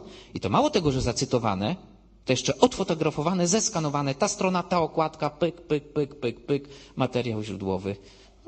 Czytelnik nie ma obowiązku wierzyć w to, co Wronka pisze, Bednarski czy Andryszczak. Zresztą ja zachęcam, żeby nie wierzyć, ale sprawdzać, weryfikować. Tak, i mi nie chodzi, żeby mieć wyznawców Wronki, tylko żeby mieć uczniów Wronki. Wyznawca wierzy ślepo, uczeń sprawdza, weryfikuje. Jest link, jest cały baner nawet. Na stronie Fata też jest, na mojej stronie też jest, u Piotra Andryszczaka też jest. W dziale religia. Państwo klikniecie u mnie, to tam jest Bednarski, Świadkowie Jehowy. Kliknąć na to i od razu przekierowanie na stronę pana Piotra też jest. I tam mnóstwo materiału konkretnego, rzeczowego jest. Czy Świadkowie Jehowy się modlą, czy mają swoje nabożeństwo? Nabożeństw nie mają. Raz do roku mają takie w okolicach naszej Wielkanocy, taką niby wieczerzę. Natomiast na spotkaniach krótką modlitwą rozpoczynają spotkania. Wstaje jedna osoba, wszyscy wtedy siedzą, spuszczone głowy, ona staje. No i w tej modlitwie musi być wyraz Jehowa, Jehową, Jehowy, Jehowo, bo wtedy, jeżeli nie ma tego wyrazu, to jest modlitwa. Proszę Panią, no to jest pytanie retoryczne, czy jest u nich przywódca, bo każda struktura, która istnieje dłużej jak 30 godzin, cyfrę sobie musi mieć zorganizowaną hierarchię. Znaczy, ja byłem na spotkaniu pod Lublinem, taka grupa uduchowiona, zielono, wolno, swawolno chrześcijan, czy tam jakieś. Duch Boży nami kieruje. My nie mamy żadnych struktur, żadnej hierarchii, żadnych księży, Duch Boży nami kieruje. To są bajki, to ja bajki mogę o 19 oglądać, ale nie tego, musi być hierarchia. Mówię, a słuchaj, wie pan, to jakieś macie materiały formacyjne. To tak, czasopismo wydajemy, ale to kto to wydaje? A tam są bracia w Lublinie. No dobrze, a kto decyduje, który artykuł może pójść, który nie? Każdy decyduje na równi? Nie, tak, dobrze, ale co, macie wjazdy, spotkania, tak, to musicie mieć jakiś fundusz, żeby to zrobić, żeby jakiś autokar. No tak, bo my mamy fundusz. No to żadne, wy macie struktury, wy macie organizację i tak dalej, Nie Duch Boży, tylko centrum w Lublinie państwem steruje. A czy oni są inspirowani Duchem Bożym? W wielu wypadkach nie, bo głoszą rzeczy sprzeczne z objawieniem Bożym. Więc Pan Bóg nie może być bytem wewnętrznie sprzecznym. Wspierać tych, którzy głoszą kłamstwo na jego temat, czy na temat tego, co nauczał. To się kupy nie trzyma. Także Świadkowie Jehowy mają perfekcyjną hierarchię. To jest organizacja teokratyczna. To znaczy jest centrum w Nowym Jorku, Brooklynie, z władzą absolutną. Świat jest podzielony na kilkanaście stref. Te strefy są podzielone na państwa, nieraz kilka państw. Są obwody, są okręgi i najniższa jednostka to jest zbór. Od 20 do 200 ludzi liczący. Na samym czele różne nazwy były. Prezydent, najwięcej był prezes. Prezes Stowarzyszenia Strażnica. Kiedyś nawet na strażnicach, nawet tych kolorowych, jeszcze było imię i nazwisko. Był Franz, był Henschel, Milton Henschel. A teraz już nie podają nawet, kto tam został wybrany. Ale mają bardzo zhierarchizowaną tą strukturę. To nie są żarty tam. Oni mają logistykę bardzo dobrą. Nam w Nadarzynie pokazywano w 90 latach. Cała prasa była drukowana w Zelders, w Niemczech Zachodnich. Przejeżdżała tirami do Nadarzyna. Setki tysięcy strażnic, przebudźcie się książek. Było 5 czy 6 tras objazdowych, ciężarówka wyjeżdżała. No powiedzmy Płońsk, Ostróda, Elbląg, Gdańsk, Lęborg, Kołobrzeg, Chojnice, Tuchola, taką pętelkę. I każdy w Polsce robił taką pętelkę. Co 20, co 30 kilometrów kierowca miał pokazane zamówienie, jest tak zwany sługa książki w każdym zborze i zamówienie. Jaka jest potrzeba? Tylu i tylu mamy głosicieli, 38 strażnic, 50 przebudźcie się, 2 książki takie, to takie, takie. I on jedzie tirem, zostawia te książki, tyle tego w zborze i z okolic 20-30 kilometrów słudzy książki przyjeżdżają do tego miejsca i tam już każdy ma pewność. Logistyka to jest majstersztyk tam zrobiona pod tym względem.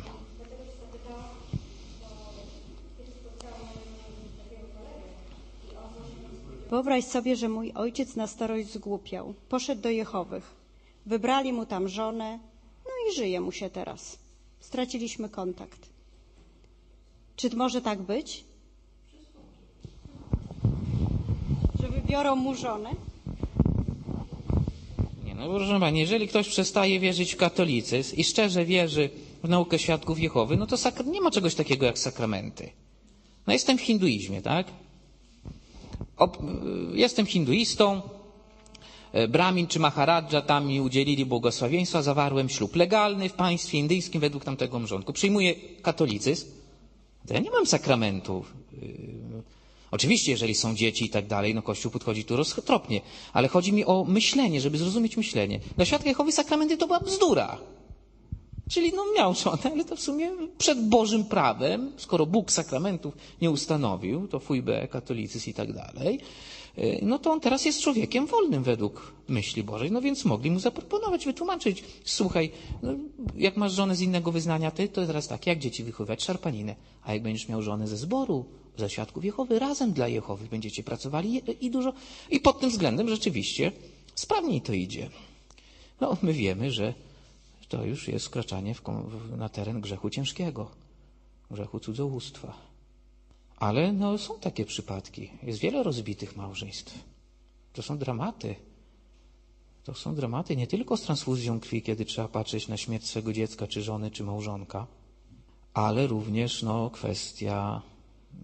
prosta kwestia, czy przygotowywać do pierwszej komunii, czy nie. Jedno z małżonków to jest bzdura, pogański obyczaj, a drugie sobie to ceni.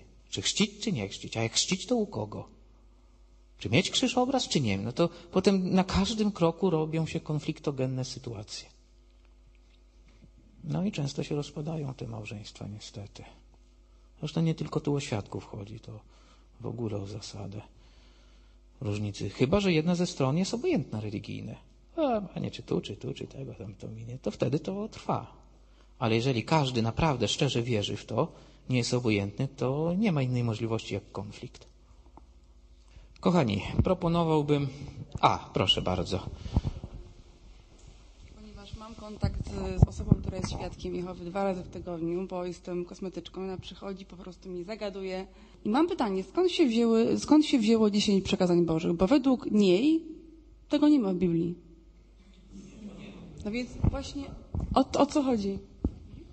Z 10 przekazami to nie tak. Oni oczywiście uznają, że to jest bardzo cenna wskazówka Boża, natomiast uważają, że od czasów Jezusa formalnie 10 przykazań nie obowiązuje.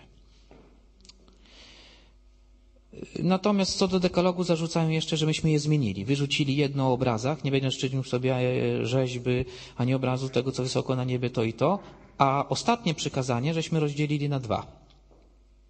Nie będziesz pożądał żony bliźniego, ani żadnej rzeczy, która jego jest. Szczegółowe omówienie tej kwestii, tych przykazań znajdziecie Państwo w książce Bednarskiego na stronie Piotra Andryszczaka również. Natomiast oni nie mówią, że tego w Biblii nie ma. To w Biblii jest, tylko że formalnie nie obowiązuje. Tam głównie chodzi o świętowanie tego dnia. Oni nie uznają. Fakt, że się zachowują korekt, jest wyraz pewnej kultury i roztropności, że w niedzielę nie pracują. To wyjątki demonstracyjnie, ktoś tam robi pranie czy pierze, ale to myślę, że niektórzy katolicy gorzej to robią. Świadkowie mają wtedy spotkania, 2 spotkania i odwiedzanie domów. Szczególnie w niedzielę mają. Może po prostu nie drażnić, nie wprowadzać w jakiś taki obyczaj. No i co ciekawe, dowiedziałem się, że świadkowie Jehowy, którzy są zarejestrowani w Izraelu, w swojej nazwie nie używają wyrazu Jehowa.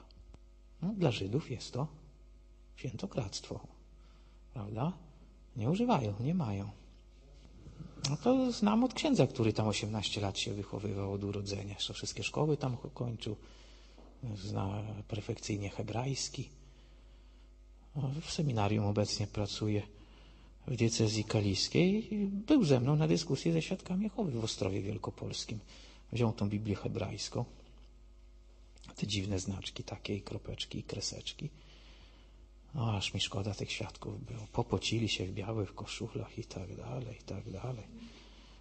No jedno jest wątpliwość w Starym Testamencie, proszę bardzo, mamy Biblię w języku hebrajskim. No to nawet nie umieli dobrze trzymać, bo tam się od końca czyta i z prawej do lewej. No to ja mówię, jest ktoś w Polsce, kto zna hebrajski? No słuchajcie, no jeżeli mam być Biblia i tylko Biblia, no to przynajmniej niechby ktoś był. Nie mówię, że w każdym zborze, no ale w jakimś okręgu, w obwodzie przynajmniej. Ale widzicie, jestem z kapłanem. No też nie każdy ksiądz zna hebrajski, ale wykładowcy czy jak, no to już muszą być przygotowani. No czytamy z języków oryginalnych. Każde tłumaczenie zniekształca. Nie chcieli się już więcej spotkać. Kochani, proponuję, byśmy spotkanie zakończyli króciutką modlitwą. Poprosimy księdza proboszcza o takie wieczorne błogosławieństwo. Gdyby jeszcze były jakieś indywidualne pytania, ja tutaj przy stoliczku jestem. No tak, ja tu jestem rozszerzony. Na tym dekalogu się tutaj skupiłem. Nie. No ciężko mi się ustosunkować, świadkowie nie głoszą tak. Oficjalna literatura, oficjalne stanowisko. Ale swoje Pismo Święte zanieść i pokazać. A jeżeli ona ma takie, które nie ma, to znaczy, że nie jest... Nie ma czegoś takiego. W Piśmie Świętym Świadków Jehowy jest cały dekalog. Nie ma czegoś takiego. To albo ona źle się wysłowiła, albo pani źle zrozumiała. Oficjalną naukę Towarzystwa Strażnicy na temat dekalogu i ich zarzutów, przytoczone z odpowiedziami katolickimi, znajdziecie państwo tam, gdzie podałem. Natomiast ja nie znam, nigdy się przez 20 lat, a ponad 200 dyskusji miałem, nie spotkałem się z czegoś takiego, że w Biblii nie ma dekalogu. Formalnie, że nie obowiązuje od czasów Chrystusa, to tak, choć jest cenną wskazówką, ale nie, że czegoś takiego nie ma. No i w ich przekładzie Nowego Świata tam poszczególne te przykazania są. Wiem, że wielu z nas, nawet jeżeli zacznie studiować teraz i różnice, i podobieństwa, i co nas dzieli przede wszystkim, to nie będzie miała takiej umiejętności dialogu, takiej pewności siebie i nawet od czego zacząć, bo to już jest socjotechnika. Natomiast mam koleżankę, która rzeczywiście rozmowę z nimi, oczywiście ona nadała ton, zaczęła od modlitwy i szybko uciekali. I rzeczywiście nie podejmą tego. I tutaj od nas, z naszej strony, myślę, nie potrzeba nie wiadomo jakiej wiedzy, tylko właśnie to. Zacznijmy modlitwę. Nie, chcę tylko potwierdzić, że rzeczywiście to jest. Z doświadczenia.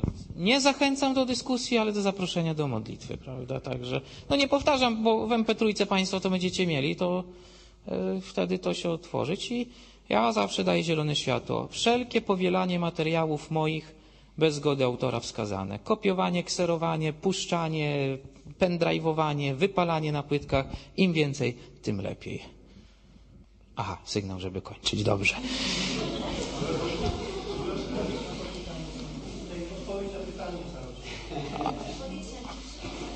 Ale to no, proszę mi przypomnieć.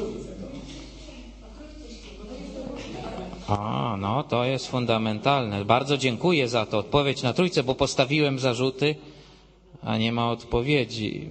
No kochani, traktat o Trójcy... Tak. Kochani, traktat o Trójcy Świętej to jest przynajmniej 100-150 godzin wykładowych. Trynitologii, chrystologii, pneumatologii i tym podobnie. Natomiast w Piśmie Świętym Trójca Święta nie jest gdzie indziej, tylko w Piśmie Świętym. Moi drodzy, nie będę przytaczał podziału na prawdę. Jest cała prawda, jest półprawda, jest różna prawda. Więc nam chodzi o całą prawdę. Jeżeli ja Państwu bym powiedział tak, drodzy Państwo, kamienica przy ulicy tej i tej jest zielona. Państwo mówicie, nie wierzę, proszę mi to pokazać. Stawiam Was naprzeciwko, patrzycie, cała ściana zielona. Powiedziałem prawdę czy skłamałem?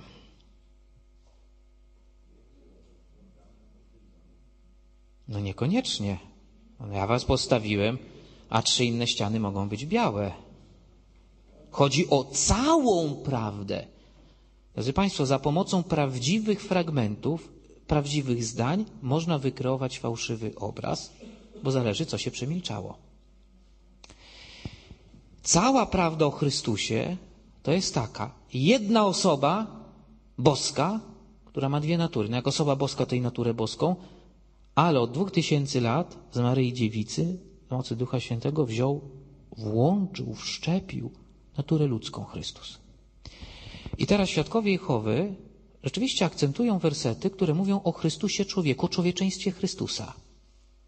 No oni myślą, że mnie zaskoczą. O dniu onym nikt nie wie ani aniołowie, ani syn, tylko ojciec. Ja mówię, drodzy świadkowie, Pan Jezus jako człowiek 13 milionów rzeczy nie wiedział i nie umiał. Jak to? A od razu umiał chodzić? Od razu znał aramejski, jak się urodził? No wiadomo, że musiał się uczyć. A co nam wyjaśnia? 2 rozdział listu do Filipian nam to wyjaśnia. Kenoza, ogołocenie. On, istniejąc w postaci Bożej, nie skorzystał ze sposobności, aby na równi być z Bogiem, lecz ogołocił samego siebie. Co to jest greckie słowo? Kenoza. Ogołocił. Ogołocił nie znaczy przestał być w tej postaci Bożej, a stał się tylko człowiekiem, tylko ogołocił z zewnętrznych priorytetów, z zewnętrznego blasku. To znaczy Chrystus w swej istocie Bogiem non-stop był, ale ukrył to płaszczem człowieczeństwa, już mówię poetycko. I jego zadaniem tu na ziemi nie było trzaskanie swoją wszechmocą, tylko tak naprawdę było oddanie życia na krzyżu. Przecież ja bym mógł cały legion prosić, cały oddział, cały zastęp i ojciec by posłał, nie robił tego. Przecież on tchnieniem ust mógł powalić przeciwników z krzyża, a nie zrobił tego. I teraz to mówi Chrystus, zresztą cytat z Jana 14:28. Gdybyście mnie miłowali i rozradowali, byście się, że idę do Ojca, bo Ojciec większy jest ode mnie, to mówi Jezus przed śmiercią. Jezus, czyli Jezus ten uniżony, Jezus człowiek. List do Hebrajczyków powie, że on się stał nawet niższym od aniołów. Tutaj przez to uniżenie. Ale to nie jest cała prawda o Chrystusie, bo są 2 natury. To jest podkreślenie natury ludzkiej. Chrystus tu na ziemi nie miał za zadania przewidywania, mówienia o końcach świata. To jest, on się z tego ogołocił. To nie było jego zadanie. Natomiast, czy naprawdę Chrystus o wszystkim wie, czy nie, trzeba wziąć inne wersety, które wypowiadają się w tym temacie. No, na przykład w Ewangelii Łukasza jest powiedziane, apostołowie mówią: Panie, teraz widzimy, że wszystko wiesz i nie potrzeba, żeby cię kto pytał. Dalej, 21 rozdział Ewangelii Jana, już po zmartwychwstaniu. 3-krotne zaparcie się Piotra, potem 3-krotne pytanie: Szymonie, synu Jana, czy miłujesz mnie? Drugie: Szymonie, synu Jana, czy miłujesz mnie? Piotr mówi: Panie, Ty wiesz, że Cię kocham. Panie, Ty wiesz, że Cię kocham. Ale za 3 razem odpowiedział troszkę inaczej. Panie, Ty wszystko wiesz. Ty wiesz, że Cię kocham. No jak wszystko, to wszystko. Dalej, list do Kolosan mówi o Chrystusie: w Nim ukryte są wszystkie skarby wiedzy i mądrości. Ja już nie mówię o Apokalipsie, gdzie jest pełnia mądrości pokazana za pomocą symboli 7 rogów i tak dalej, i tak dalej. I dopiero teraz mamy pełną prawdę o Chrystusie. Tak samo jak weźmiecie niektóre cytaty, będą mówili o Chrystusie uniżonym, podkreślali Jego człowieczeństwo, pocił się, odczuwał głód, odczuwał strach. A inne cytaty będą podkreślały naturę boską. Na początku było Słowo, Słowo było u Boga i Bogiem było Słowo. Jana 1,11 dalej. Boga nikt nigdy nie widział. Jednorodzony Bóg, który jest w łonie Ojca, o Nim pouczył. Jana 20:28. Pan mój i Bóg mój. Chrystus to powinien sprostować Tomasza. Tomasz, jak ty możesz mnie nazywać Panem i Bogiem? Jehowa jest jedynym Bogiem. A co Chrystus robi? Pochwalił go. To znaczy pochwalił to, co mówi, treść, a pochwalił tych, którzy nie widzieli, a uwierzyłeś, ponieważ mnie ujrzałeś. Błogosławieni, którzy nie widzieli, a uwierzyli. Dalej, pierwszy list świętego Jana, 5 rozdział, 20 werset. Jesteśmy w prawdziwym Bogu, w Synu Jego Jezusie Chrystusie. On zaś jest prawdziwym Bogiem i życiem wiecznym. Kolosan 2,9 mówi o tych dwóch naturach właśnie. W Nim mieszka, pisze święty Paweł o Chrystusie, w Nim mieszka cała pełnia boskości na sposób ciała. Inne przykłady biblijne mówią cała pełnia boskości cieleśnie. Macie podkreślone dwie natury w jednym podmiocie, jakim jest Chrystus. I jako człowiek Chrystus jest uniżony, oczywiście. Ale to nie znaczy, że na 33 lata w ogóle przestał być Bogiem i stał się tylko człowiekiem. No, przemienienie na górze Tabor pokazuje, że on nie był zwykłym, nawet fantastycznym prorokiem, bardzo dobrym człowiekiem, tylko naturę, no to wszystko zaczęło błyszczeć. To chodzi, że natura nie była tylko jego ta cielesna. Poetycko mówimy, że rąbek bóstwa uchylił, prawda? Rąbek. Także rzeczywiście to dopowiedzenie, żeby nie pozostawić takiej niejasności, w takim bardzo, bardzo skrótowym, to jest wręcz okaleczonym, bym powiedział, no ale żeby przynajmniej troszkę było, że te argumenty są bardzo wyraźne na potwierdzenie i człowieczeństwa, i boskości. Kościół mówi, o tym też zapominamy. Dziś Chrystus, czy jest Bogiem człowiekiem, czy tylko Bogiem w niebie, po zmartwychwstaniu? Kochani, to zawahanie już jest.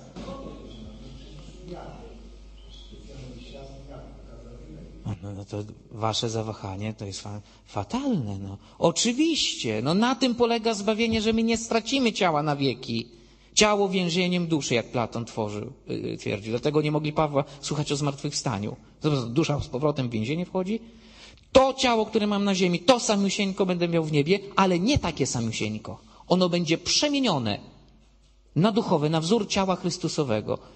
Filipian 3,20 się kłania tutaj, moi drodzy. I Chrystus, no na tym polega fenomen chrześcijaństwa, że człowieczeństwo z Maryi Dziewicy zostało zharmonizowane, wszczepione w bóstwo. Zobaczcie, jakie wyniesienie natury ludzkiej. Połączenie z bóstwem. Nie zmieszanie, połączenie. I nasze zbawienie, święty Piotr pisze, że będziemy przebóstwieni. Ale uwaga, nie po myśli hinduskiej, że staniemy się bogami, rozpłyniemy się w Bogu, zatracimy się w jaźni kosmicznej. Będziemy cali napełnieni łaską Bożą. Siostra Michaela zawsze dawała taki bardzo fajny, plastyczny przykład. Czym to się różni? Macie miednicę z wodą, kostkę lodu wkładacie. Po pewnym czasie wszystko stało się jednością, nie do rozdzielenia. A myśl katolicka jest inna. Macie miskę z wodą i wkładacie gąbkę. Musicie pracować, żeby jak najwięcej w was łaski, bo żebyście byli cali napełnieni. Ta gąbka, załóżmy, cała jest w wodzie. Ale dalej, co innego to jest woda, co innego to jest gąbka. No już przez pewne jakieś analogie próbujemy dotrzeć. Więc tutaj tak dopowiedzieć. Ale też na temat Trójcy Świętej, przynajmniej 4 tematy o Trójcy Świętej są w książce Bednarskiego i tam już bardzo precyzyjnie będzie zrodzony, a nie stworzony. Na przykład, co to znaczy? Bardzo ładnie wyjaśnione. No, już nie chciałbym tutaj tak Państwa zamęczać. Raz jeszcze bardzo serdecznie dziękuję i za zaproszenie, zorganizowanie spotkania, za wielką cierpliwość i poświęcenie tutaj czasu. Niech będzie pochwalony Jezus Chrystus.